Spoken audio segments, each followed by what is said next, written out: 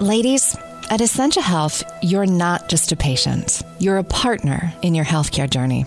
We'll get to the heart of your health questions, even the ones you're embarrassed to ask. We'll find solutions to fit your unique needs and lifestyle, because here, we're in it together.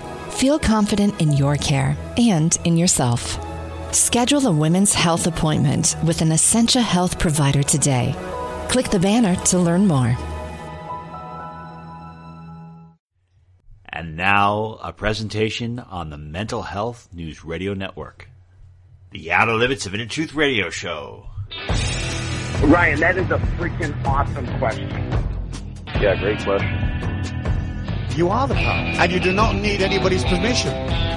Great question. You're a great interviewer. You're one of the best. That is literally a brilliant question.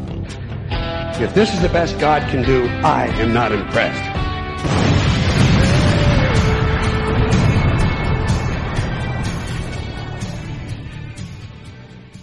Good evening, everyone, and welcome to the Outer Limits of Inner Truth Radio Show.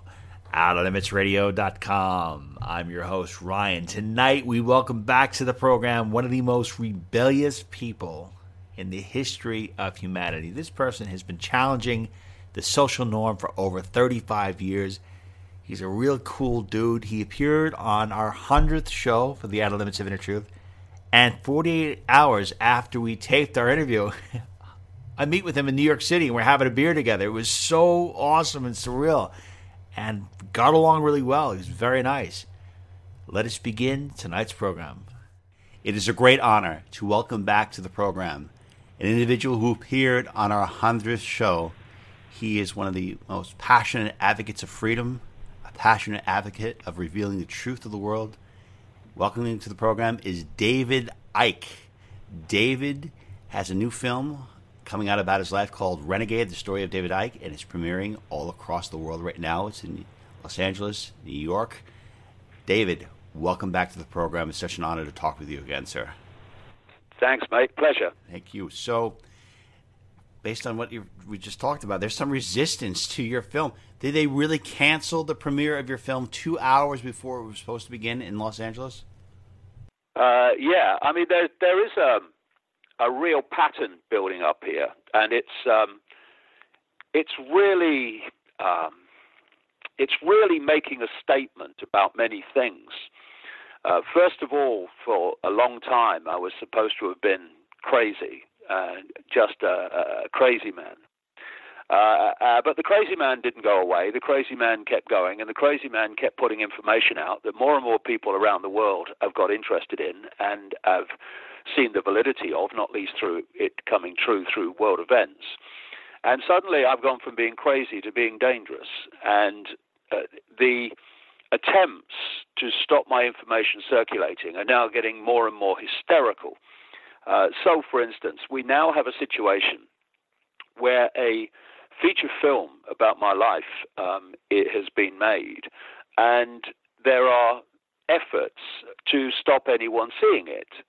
Now, if I'm so crazy and what I'm saying is so not true, then what's the problem with that? Just let people come and laugh. But of course they don't, and that's the problem for those trying to silence me. So, first of all, a few weeks ago, I was 4 hours from leaving Los Angeles on a flight to Australia to do a multi-city speaking tour that had been planned for months. Thousands of tickets had been taken, and the visa, the Australian visa to embark on that tour, was given in September of 2018. The tour was in February, March of 2019. So all those months in between, I had a visa, which had been given to me by the Immigration Ministry. 4 hours before my plane left, the Minister for Immigration, a guy called David Coleman, independently overrode the decision in September of his ministry and revoked my visa. And so I'm sitting in a hotel in Los Angeles and got nowhere to go. because we ended up going home, we pretty soon after that engaged lawyers in Sydney to challenge what was obviously a political decision. And they have still, to this day, not even replied to the lawyers. So that's what you're dealing with. You're dealing with really despicable people who have absolute contempt for freedom and absolute contempt for the rights, in this case, of 25 million Australians to make a decision on what they want to see and not see. Then the movie came out. We had a premiere in Manchester in the north of England, and then headed south to have one 2 days later in London. About an hour out from the station in London, we're on the train. The Trade Union Congress, which is the kind of the umbrella body for trade unions in Britain, who own the venue, they contacted us and cancelled literally the afternoon before it was meant to happen.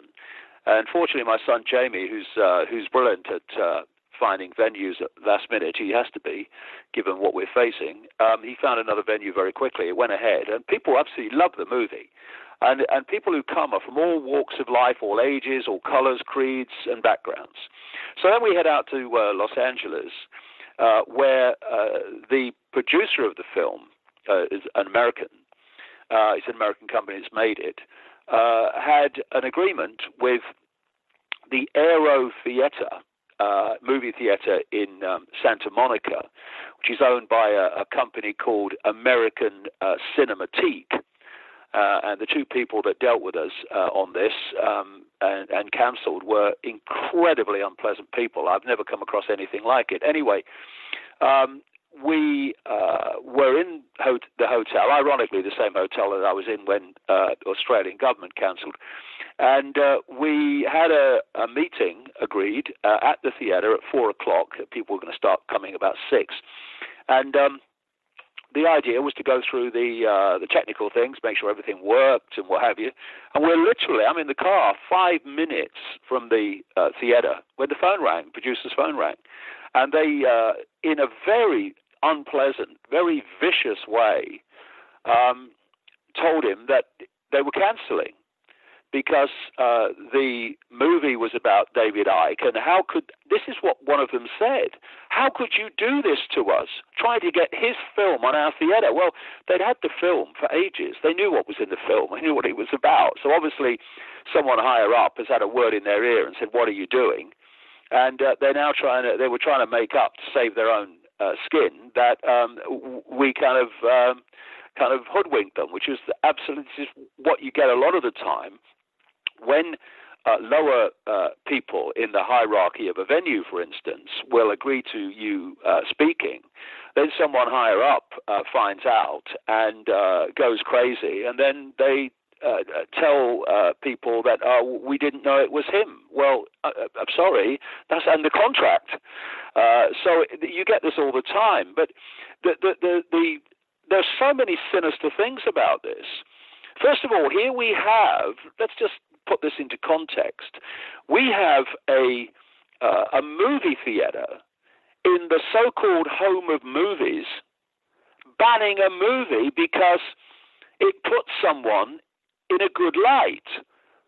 This is absolutely true because the man, who was particularly horrible, by the way, on the phone, who was shouting, that's why I heard the conversation, the producer was in the back of the vehicle, he had the phone to his ear, and I could hear every word easily because the guy was shouting just like the woman was. So he asked the producer, is this film about David Icke? And the producer says, well, yeah, it is. Yeah, of course it is. And he said, does the film put David Icke in a good light? This was the criteria question. If it had put me in a bad light and demonized me, that would no problem. It would have gone ahead. So, because I work and live on the coalface, if you like, of freedom deletion, because of what I'm saying and the various authorities are trying to stop it circulating, unlike most of the rest of the population that just go about their lives, I am able to see just how far this destruction of freedom has gone.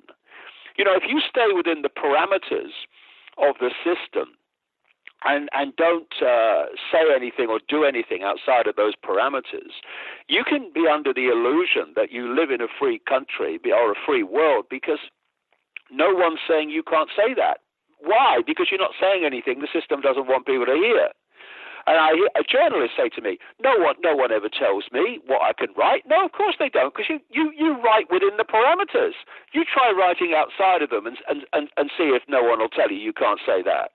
But because I'm saying endless things the system doesn't want people to hear, therefore I'm at symbolically this coalface. And therefore I can see how far it's gone. And it's gone just an extraordinary way down the road to fascism now. I just don't understand why it's getting so intense. One of my good friends, he did a video about peace, and his videos on YouTube about peace are being taken down. So I just don't understand why there's just rampant up, dramatic push against freedom at this point in time. I mean, are people becoming more aware? Because this idea that, we hear that, people are becoming more aware. I'm like, I don't know. I don't see it in the U.S. I see people just as addicted to their phones, just as addicted to their shows, not questioning, not challenging. So what are the elites afraid of? I mean, what could they possibly be more afraid of? I mean, why didn't... I can answer that question, sure. Yeah, I can answer that question. I have this phrase I use, know the outcome and you'll see the journey.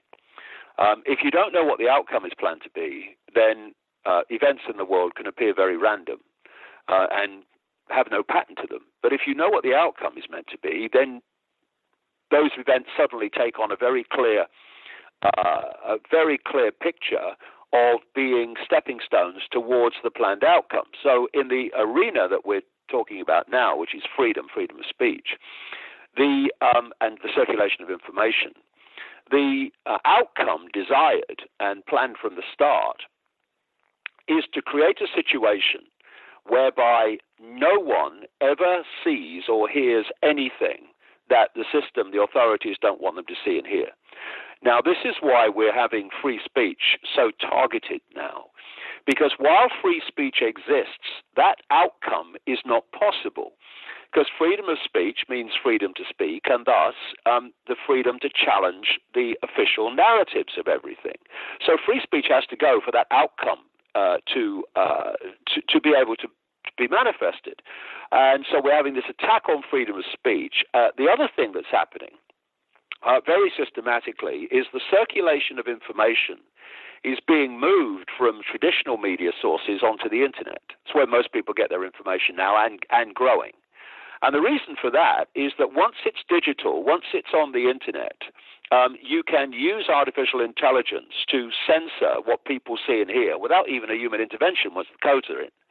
And so we're seeing more and more algorithmically censored content. And to justify this situation, because no one wants to come out and admit we're censoring because we want to control what you see and hear. That ain't a good way of selling it.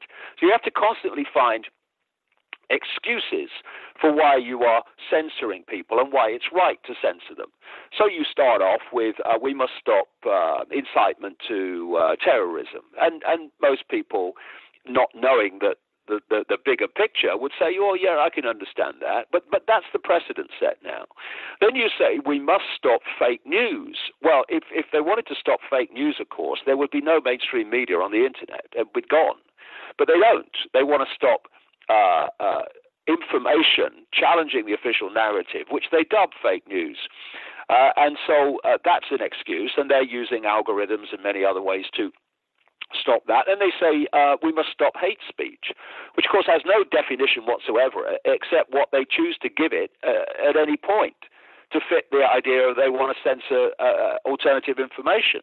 And so it's going on, and now we've got this big one. And it's just been introduced, or being introduced by the British government, and that is to censor content that's perfectly legal, but might cause harm to people. Now, what could cause harm to people? Well, saying something that they don't like could be construed, and is, as causing harm to people. So you've now created this new definition of harm. Watch for that getting more and more expanded, which gives you the excuse to censor anything you want because you can make a case for anything causing someone harm.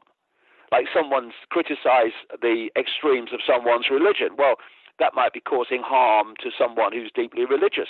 Well, if they're confident in their religion, it wouldn't cause harm. They just get on with their lives. But of course, that's not what it's about. It's about using it as an excuse.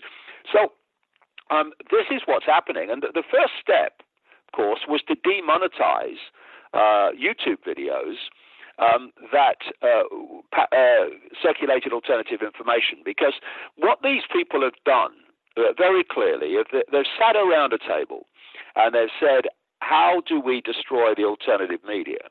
And so they've looked at it and they thought, well, we can destroy them financially because a lot of them get often a meager living to work full-time on this by monetization of YouTube videos through advertising. So they stop that, first of all. And then they go to the next stage, which is full-blown deletion of channels. And, it's cost them a lot of money. Apparently, the Alphabet, the holding company of Google and YouTube, has lost billions, tens of billions since this started. But, of course, it doesn't matter because this is not about, in the end, profit. It's about control of information. And all these major internet corporations like Google, YouTube, owned by Google, Twitter, Facebook, all these things, they're ultimately owned by the same people in the shadows, controlled by the same people in the shadows, and so they're working as one unit. Now, I have many things I don't disagree with in terms of Alex Jones. Many things I do agree with, but many I don't. But that's not the point. The point is, if Jones gets taken down, it means that no one's safe because the precedent's been set. And if you look what happened to him, it was a very clearly coordinated attack, in which he was taken off multiple platforms, including payment platforms, at the same time. How is this possible? Because all those companies are ultimately controlled by the same people.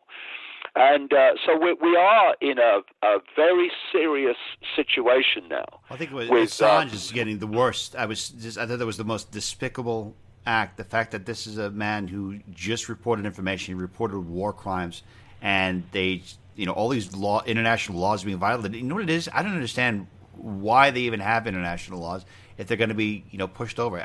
This idea, David, I look at it's you see a dog. My dog loves to have cookies all the time. So if the dog has a whole tray of cookies in front of him, why doesn't the dog eat all the cookies at once? Why is it taking it one at a time? That's why I don't understand why was this freedom kind of taken away piecemeal and instead of all at once? Because this Assange thing, I think, is the most egregious act and worst attack in the history of press freedom of all time. I don't know where. Well, there's an answer to that. There's an answer to that, and that is if you do it all at once, then it's in the face of large numbers of people. They see the mass censorship.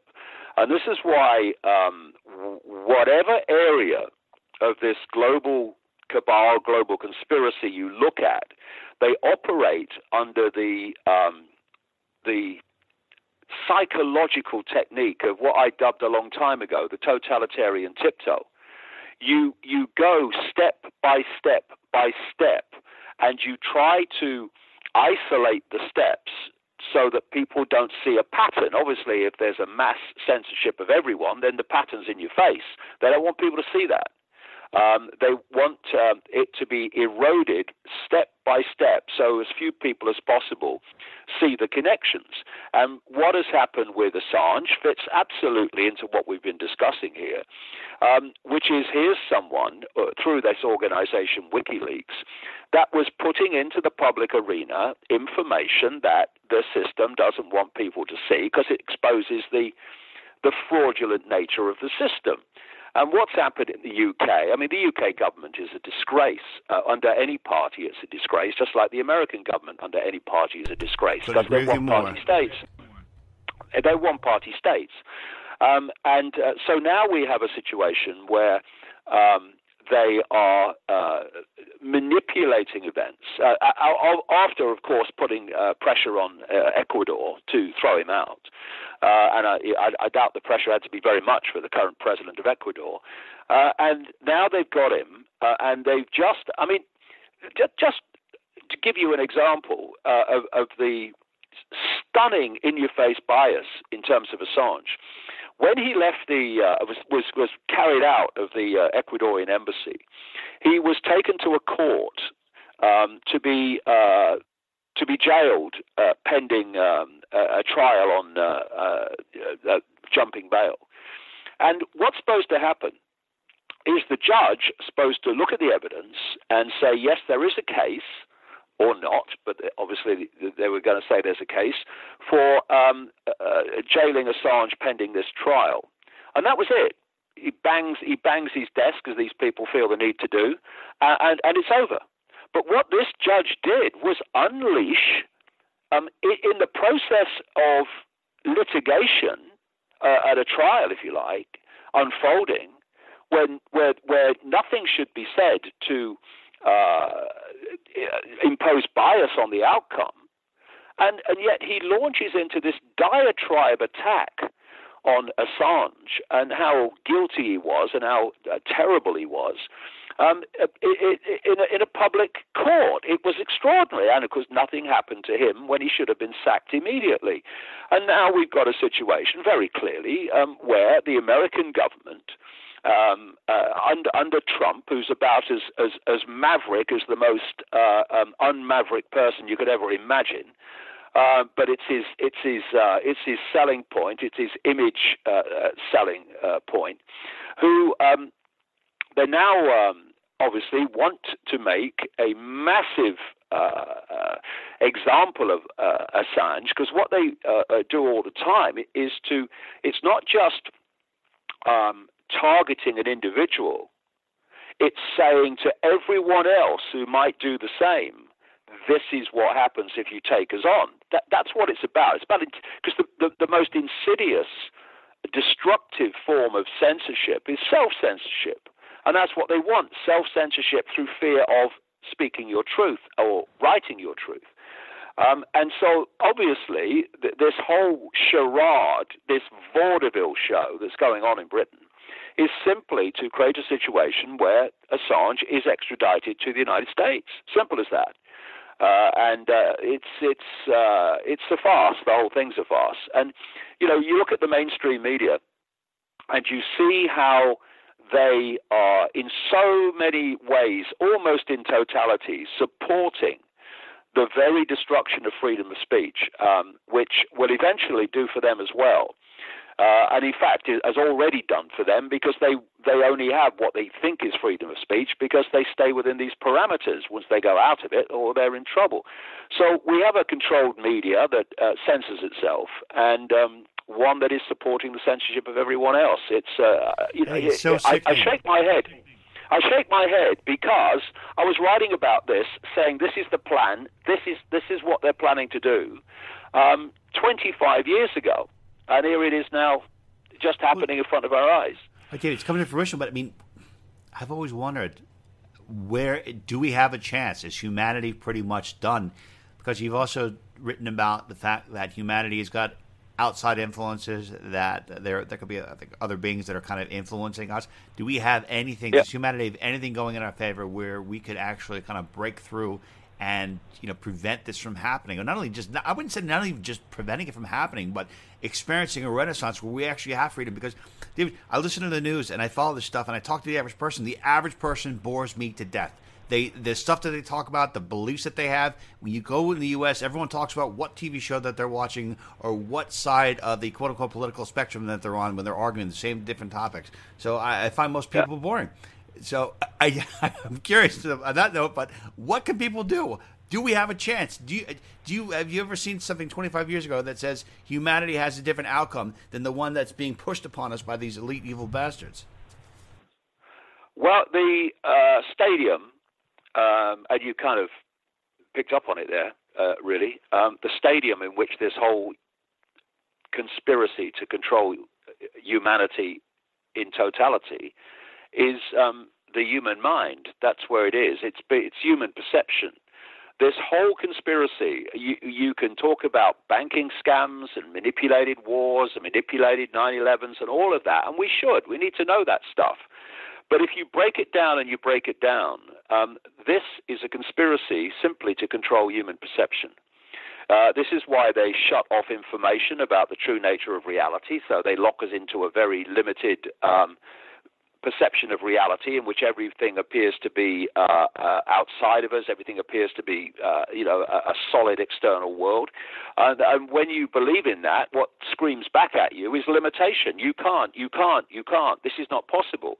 When actually reality is very different to that, as the cutting edge of quantum physics has long shown. And the idea, of course, to get people to react in the right way is to control perception with regard to how people see world events. And here we come back again, because in the end everything connects to everything else, to the goal, which is to control everything that people see and hear. What is that doing? It's controlling perception by people receiving only information that would lead to certain perceptions and no information that would lead to a revision of those perceptions. And so that, they know that it's a very dangerous time. And I absolutely agree with you. The vast majority of people are still solid gold asleep. They've allowed their minds to coagulate into little more than software programs where you press enter and you get the reaction. But, because, again, I travel the world and talking, well, when I can these days, and because of what I do as I travel the world, there is a massive awakening going on. You just don't see it in the mainstream. You don't see it in the mainstream media. They don't touch it, of course. But I know from my own experience how I get stopped in the street everywhere now, where, there was a period 30 years ago when I was laughed at in the street, and then I was completely ignored. Who the hell's he? Never heard of him. And now suddenly, in the last few years, that's totally flipped. And what I'm seeing is not just the numbers of people, but the type of people, real system people, are starting to realize that the world is not like they thought it was. The next stage beyond that, of course, is that that mentality crosses the street from perceiving the world is being controlled to actually looking in the eye and refusing to cooperate with it.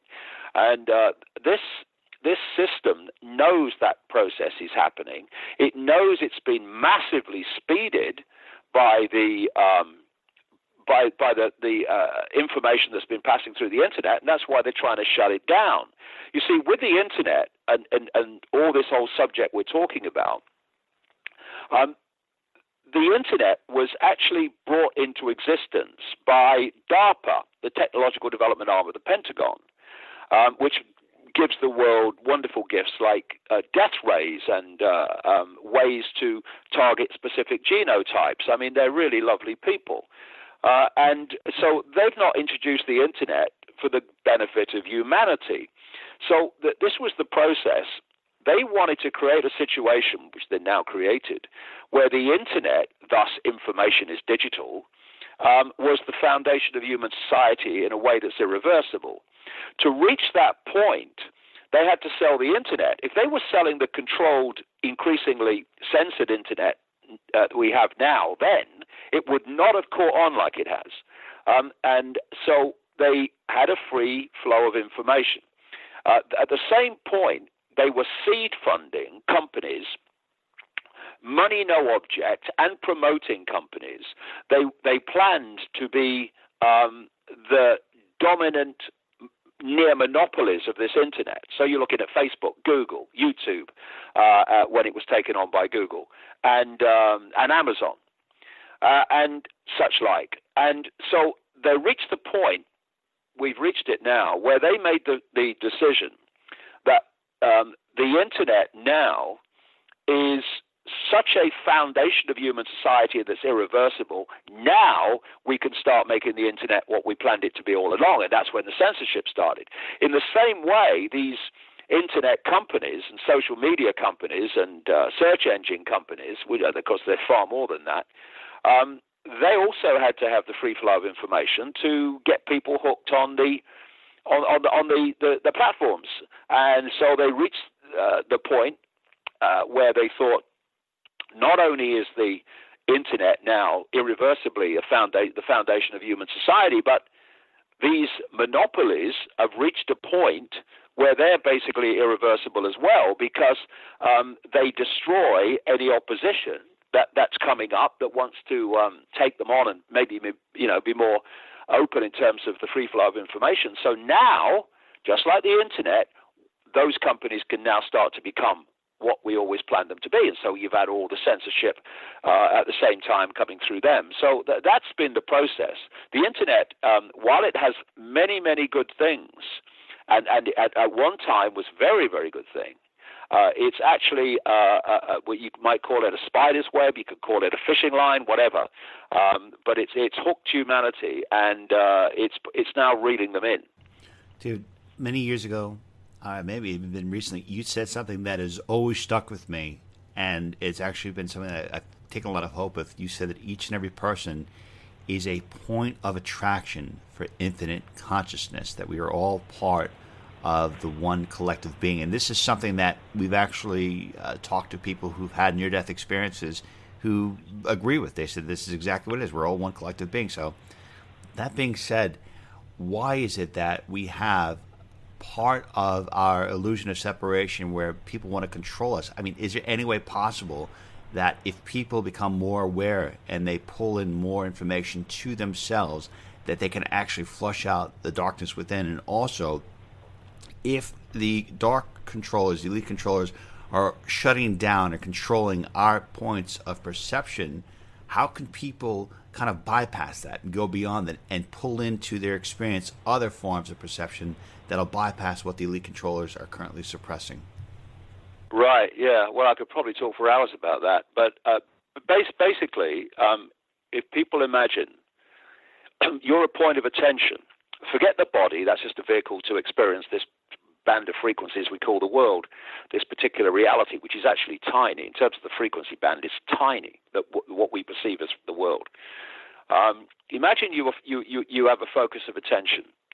You are operating through the body. That point of attention is looking, if you like, though this is in many ways illusory as well, but you're looking through the eyes of the body into this reality. What the body does, because consciousness in its prime pure form is a very high frequency, if it tries to interact with this comparatively low frequency band of reality that we're experiencing, then, for instance, I couldn't hold this phone. My consciousness in its pure form couldn't hold this phone because the frequency is too different. So what consciousness does, it takes on a outer form which is within the frequency band it wants to interact with. So I can hold this phone, and I can, move a mouse. I can pick up a cup of coffee, and what they've done, because if you go deep enough into the rabbit hole, way beyond the people that we see, who are all different levels of pawns, really, even the ones that appear to be in control, you will find the core of this, what I call the spider, which understands how reality works. And so the idea is, imagine you are sitting at a computer and you're moving the mouse and you're tapping the keys and the computer is reacting. And it's basically doing what you're demanding. So on the screen comes what you're telling the computer to put on the screen. Now, if you take the person with the mouse and the keyboard to be our pure state of consciousness, and you take the computer to be the body, if you like, had a situation, and we see this when computers get viruses, whereby the computer stops listening or reacting to the mouse and the keyboard and starts going its own way, then the computer, if you like, the computer's point of attention becomes the point of decision making and the point of perception. And consciousness, the expanded consciousness, the expanded I, is not able to influence the actions of the computer. If you look at the situation in China, where the computer system is firewalled, it's firewalled to stop people accessing vast amounts of the internet that the Chinese government doesn't want them to see. Well, you could very accurately symbolize what I'm talking about as the if you like, what I call the biological computer, the body, being firewalled off from expanded consciousness. And a key way you do that may sound strange, but it's because of its frequency impact, is you program people from the earliest age to have a completely false sense of self. What you've got to do is get them to self-identify the I with labels, with their name, their race, their religion, their culture, their income bracket, all these labels. And if you say to people, "Who are you?" they will give you a list of labels. They won't say, "I'm infinite awareness, having a brief experience in a band of frequency called the world." They won't say that. Of course they won't, because that's awareness of what is really happening. They'll give you a list of labels. And what they're doing now to impose this even more fiercely is they're subdividing the labels into more and more minutiae of subdivided labels. So you have this whole transgender spectrum of endless bloody labels, even within that. And the more minute you focus attention as the perception of the I, the more you are disconnecting that point of attention from its true self. So to come round to some kind of answer to the question, but I could go on for a long time, it is simply, if you want to reverse this process, for instance, if people just pick up a pen or pick up a pencil, put it in front of your eyes and focus your vision upon that pencil. What else can you see in your peripheral vision when you do that? Nothing. All you can see is the pencil. And when we focus our attention on the self-identity related to the labels, we lose peripheral vision to wider consciousness. It stops influencing us. So if you want to reverse this process, and that's the way to change anything, it's not to find a solution. You're just drowning in solutions that lead to more problems. It's to remove the cause of the problem. And that is self-identity. And so I do not self-identify with being David Icke. I self-identify with being the consciousness having an experience as being given the name David Icke. And when it may sound trite and it may sound all this esoteric mumbo-jumbo, but it's not. When you self-identify with being expanded consciousness, part of an infinite stream of consciousness ultimately, that expansion of self-identity expands your state of awareness. You start to break through the programs, because the programs are based on you self-identifying with labels. And therefore, when you breach the labels by breaching them in terms of accepting they are your self-identity, then you also breach them in terms of the level of consciousness that you can now start to tap into. Now, instead of being in the world and of the world, you are experiencing the world in the world, if you like, through the body, but your point of attention is no longer in the world. It's not of the world anymore. It's beyond the world that we're perceiving. And thus, it's like if you're staring very close range at a wall, all you can see is a kind of a blurry, reddy thing, the bricks. And that's your. If you only stand there, well, that's your reality. That's your self-identity. That's the world you live in. But then you take a step back. Oh, it's a wall. Another step back. Oh, it's a house. Oh, it's a street. Oh, it's a town. And so it goes on. And this expansion of awareness starts expanding your perception to the point where now, instead of just seeing random dots, you start to see pictures. The pixels become pictures, and you start to see the world for what it is. This is the whole process that I've been going through for 30 years. And you also start to realize, as you expand this awareness by expanding your self-identity, that synchronicity starts to come into your life, because now you're interacting with a much greater swathe of possibility and probability in the great quantum fields of possibility and probability. You're able to manifest things which people call coincidences and bits of luck that you weren't before, when you were focused on the labels and using a tiny fraction of your real consciousness.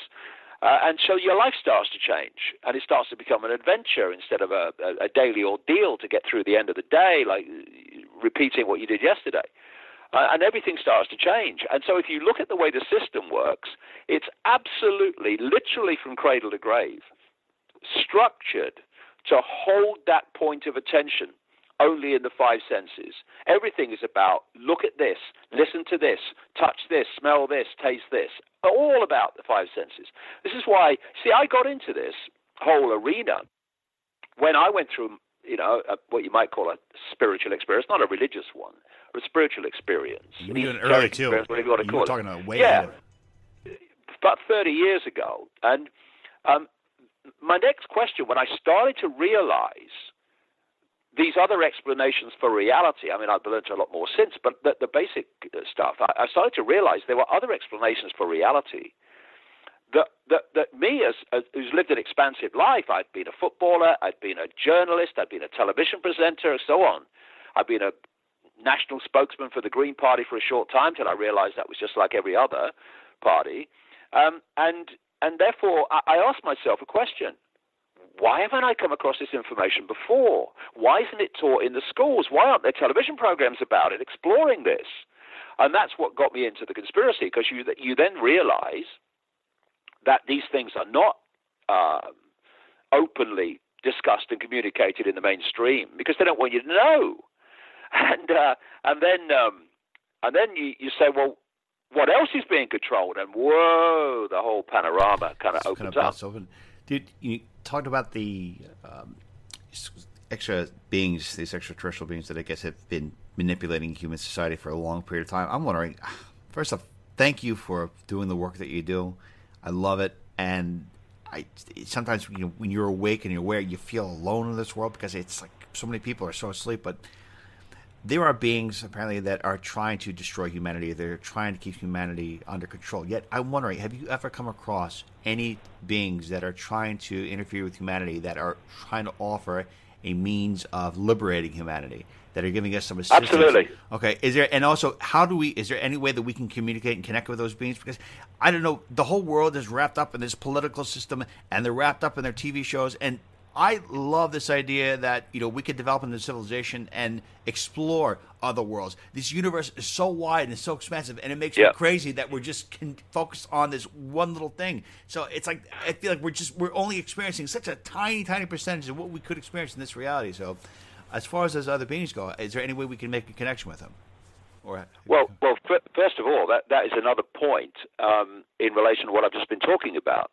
You see, if you expand people's perception of reality, even within the realm of the seen, into other entities existing out there, and when you think that compared with the projected size of the universe, planet Earth is equivalent to a billionth of a pinhead, when you think that until the 1920s, mainstream science said there was, or believed there was, one galaxy, and the latest highest estimate, less than 100 years later, is 2 trillion galaxies in the universe. The idea that we're alone is ridiculous. But what happens, of course, is in the mainstream, when it's talked about, it's invariably just dismissed and laughed at. Why? Because just the very act of perceiving the vastness and obviousness of other forms of life out there will expand your awareness. It will expand your sense of the possible, your sense of reality. They don't want that. They want you focused on the TV screen. They want you focused on the idea that this world is all there is, although this planet is all there is in terms of life, even though it's just beyond ludicrous to even think of that. So they want that. And, we are operating in a tiny band of frequency. And these entities, manipulating entities, operate in unseen realms. Almost the entirety of reality is unseen to humans, but in unseen realms, not far out from the realms that we perceive, beyond what we can see, but not that far, because they have a certain low frequency density. And that low frequency density leads them, because our state of being, our attitudes, our perceptions, all have frequencies, unique frequencies. When you are in a low frequency state, when you're psychopathic, when you are about control or about greed and all these low emotional states and desires, that is translated, because each of them has a frequency unique to itself, that translates in a low frequency state. So these entities that are manipulating humanity, because of their state of being, are low frequency entities. That which is trying to make a difference are high frequency entities who do not have those desires. They don't want to control, they want to set free. And thus, when people say, when's the cavalry coming? I say to people, find a mirror, because you're looking at it. Because this is the point. If that which is trying to awaken humanity came over the horizon as the cavalry into this reality, then they wouldn't be the cavalry anymore. They'd be caught in this whole program. And there'd have to be low-frequency entities to actually manifest in this reality without taking on external bodies like we do. So the communication between that high-frequency level of awareness, not necessarily extraterrestrials, but awareness, that's trying to awaken and tease open humanity, it's doing it through the mind, through the emotions, through the perceptual levels. But like I say, if we stay in a label-focused, label-obsessed mental, emotional state, our frequency is too low to connect with those levels of awareness. So we don't hear them. And so what we hear are the low-frequency influences, which are that which is controlling humanity. This is why they have to hold us in low vibrational mental and emotional states, so that we're in a frequency band that they can control and influence. This is why they don't want people to awaken, because once you start to awaken, you breach those bands, those walls, that bubble, and you start to access other influences, and you start to see things differently, and become much more expanded in your awareness of what's going on, your awareness of your own nature. And so it's this, if you like, battle for access to human perception. It's incredible. And all the way through history, what they call visionaries, who have seen beyond the program, have always been targeted by authority, whatever form they may have taken, whatever culture it may be. The authorities always target those people, targeting me now. Big time, because they are afraid of the consequences for their game of people awakening beyond the frequency band that they control and influence. Because when people do that, the game's over. The game's up. They can't control us anymore. Mr. David Icke, I want to thank you so much for returning to our show and for being with us today. Again, there's a new film about David. Just came out called Renegade, this life story of David Icke. David was talking about these truths and information 30 years ago. He is a trailblazer for truth. He's a trailblazer for freedom. And David, I want to thank you so much for, again, being on our show, for your time. Thank you, mate. And Renegade is available to watch. It's the film they don't want you to watch, clearly, on June the 4th. And if you go to davidicke.com, then all the details will be there. Okay, everyone, that concludes today's edition of the Outer Limits of Inner Truth. Special thanks to our incredible guest, Mr. David Icke.